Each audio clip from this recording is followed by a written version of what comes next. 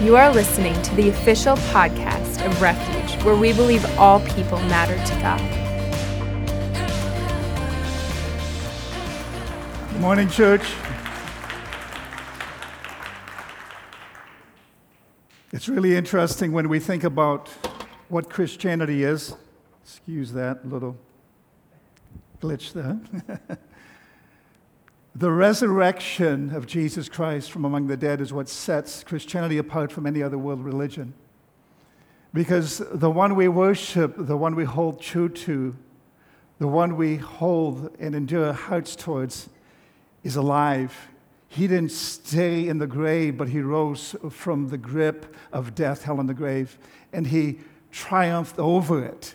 And so this day, as we celebrate Easter, it's really about the resurrection and what Jesus did for us. And as you heard earlier, the Bible that we preach from and share and minister from is not a series of disconnected stories, but it's a single narrative that points to one person, and that one person is Jesus Christ.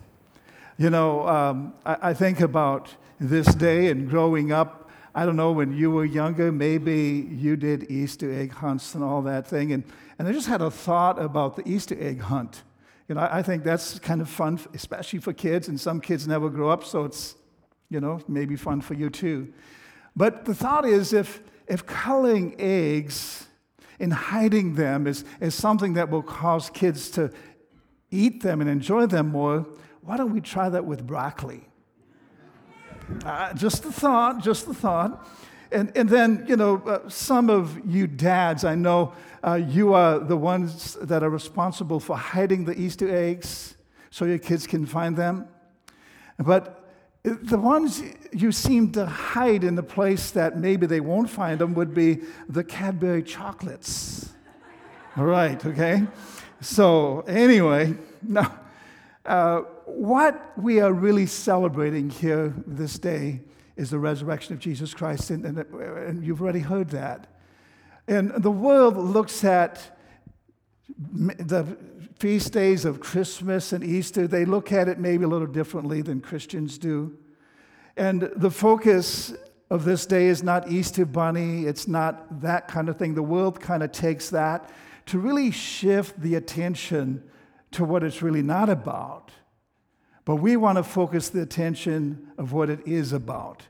And it's about resurrection. And not just the resurrection of Jesus Christ, because that event affects every human being on this planet. And you and I can benefit from what that's all about.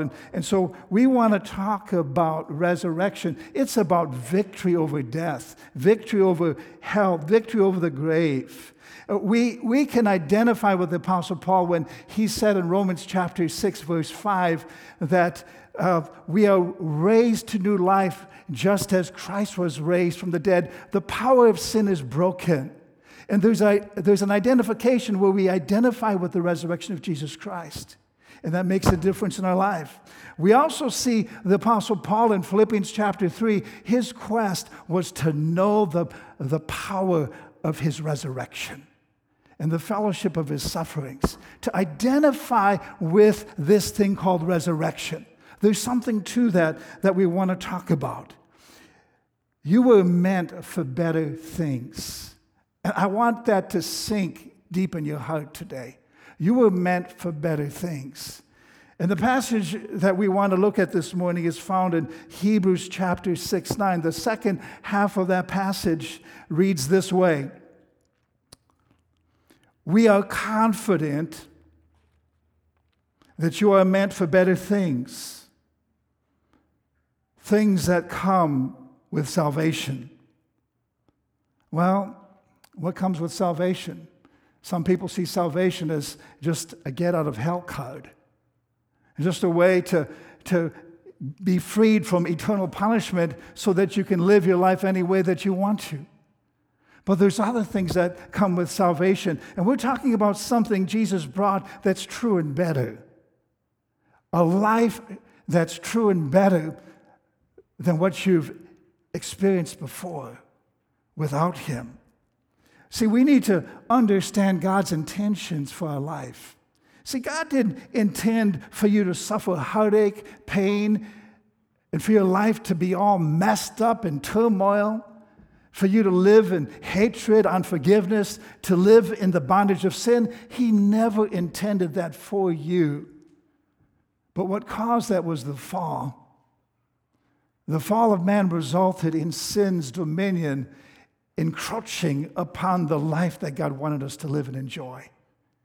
And Jesus was sent to set things right, to fix what was wrong. And we understand the plan of redemption was to restore what was lost in the garden when Adam and Eve fell into sin, to restore relationship with a loving God that wants to encounter every human being on this planet, and to destroy the separating faction, the sin that kept us from our God and from knowing Him. And we understand that we are meant for better things. How are you living your life? I want you, as I said, to take hold of that in your mindset this morning, that you were meant for better things. You might say, well, I like my life, but what is it producing? Are there times when you are experiencing an emptiness or this void or this thing that something's missing? Could it be that you need to be introduced to the author of life? To have an encounter with the one who created this whole thing? See, we need to understand that Jesus brought the true and better. We see a passage actually in John chapter 10, verse 10. In fact, if you have your Bibles and want to look at that, I'm going to read it from the Amplified Bible. The scripture in John 10:10 says, "The thief comes only in order to steal and kill and destroy." We identify the thief as Satan. Some people make fun of him and they think, oh, he's just a figure of somebody's imagination. But Satan is a real person and he has an agenda. And his agenda is to kill, steal, and destroy. And some people identify what Satan's doing and they blame God for it.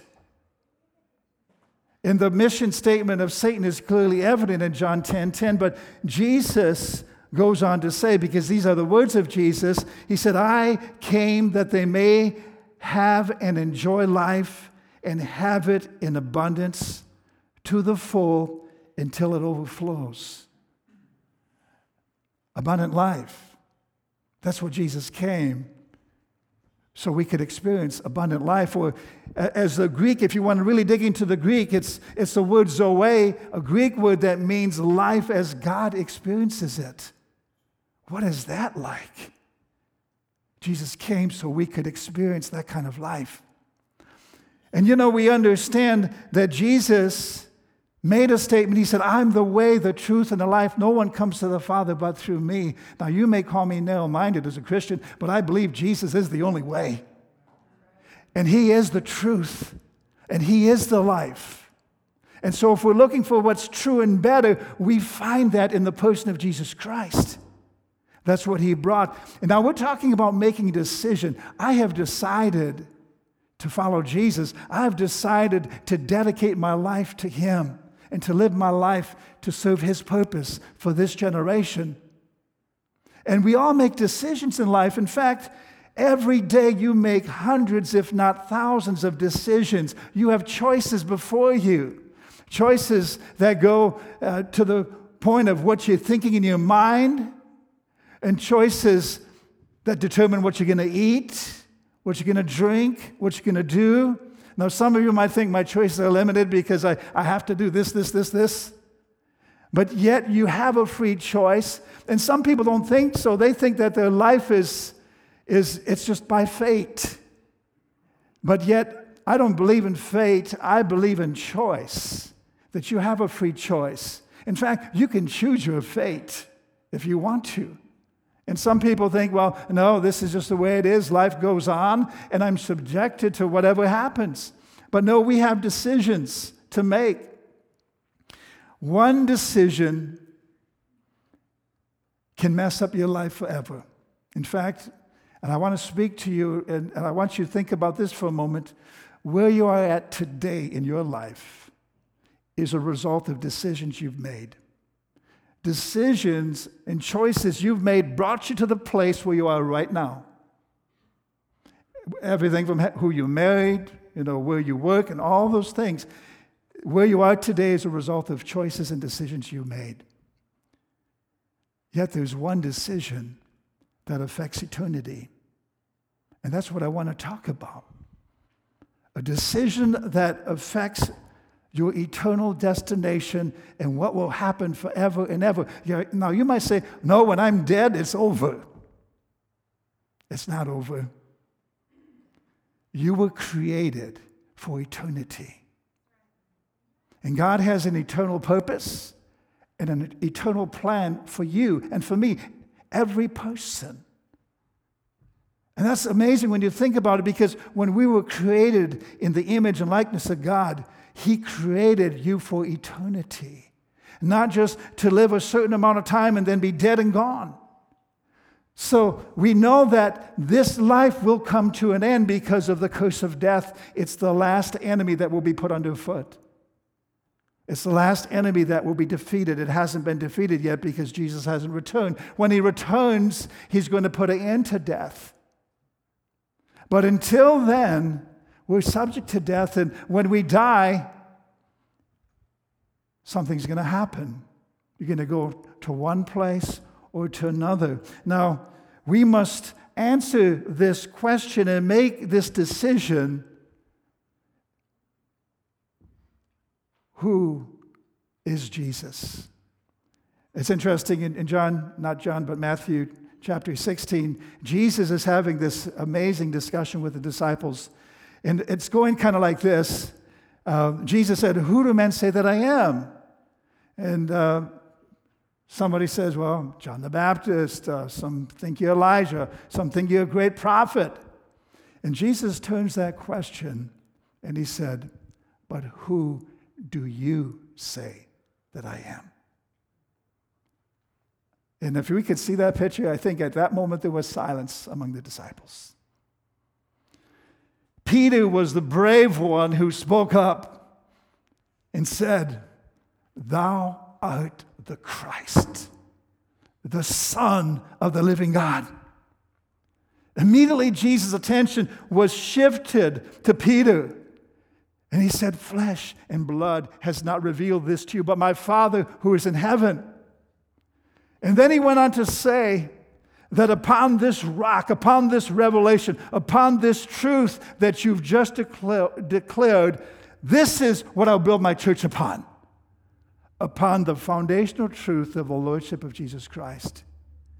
Now, I want to pose that question to you. Who do you say that Jesus is? That's a question that only you can answer. I call that a bathroom issue. In fact, because going to the bathroom is only something you can do for yourself. I can't do that for you. Right? And so this is only a question that you can answer. Who is Jesus Christ? And your answer will determine what you do with what you believe He is to you. You can say He's just a prophet, and you can pass Him off, and just a prophet. But if you declare that He is the Son of God, then you have to do something. If you declare that He's Lord, then that has to affect your life in a certain way. Now, one of the keys in really believing in Jesus is believing the truth of His resurrection. Because there are some people that believe it was a conspiracy, that He really didn't raise from the dead. His disciples came in, and that's a story that was told to cover up. It was a great cover-up of the day that Jesus literally rose from the dead. It was a cover-up. And that cover-up was to say this disciples stole His body. He really didn't raise from the dead. If you believe that, then I'm concerned. But let's look at the actual event. Let's look at the actual event that the Bible speaks of. We see it in Matthew chapter 28. And starting at verse 2, it says, "And behold, there was a great earthquake." Now get this picture, okay? Here these women are coming up. They're going to put some spices in the tomb, and they're thinking about who are we going to get to roll away the stone? There was a great earthquake, for an angel of the Lord descended from heaven and came and rolled back the stone from the door and sat on it. I'll get that. Angel rolls back the stone, he sits down. Yeah, I'm done. You sit down when you've worked hard, right? Okay. It goes on to say in verse 3, his countenance was like lightning, and his clothing as white as snow. And the guards shook for fear of him and became like dead men. But the angel answered and said to the woman, do not be afraid, for I know that you seek Jesus who was crucified. He's not here, for he's risen, as he said. Come see the place where the Lord lay. Thanks for listening to the Refuge Podcast. For more information about who we are and to listen to more inspirational messages for free, visit us online at wearerefuge.net.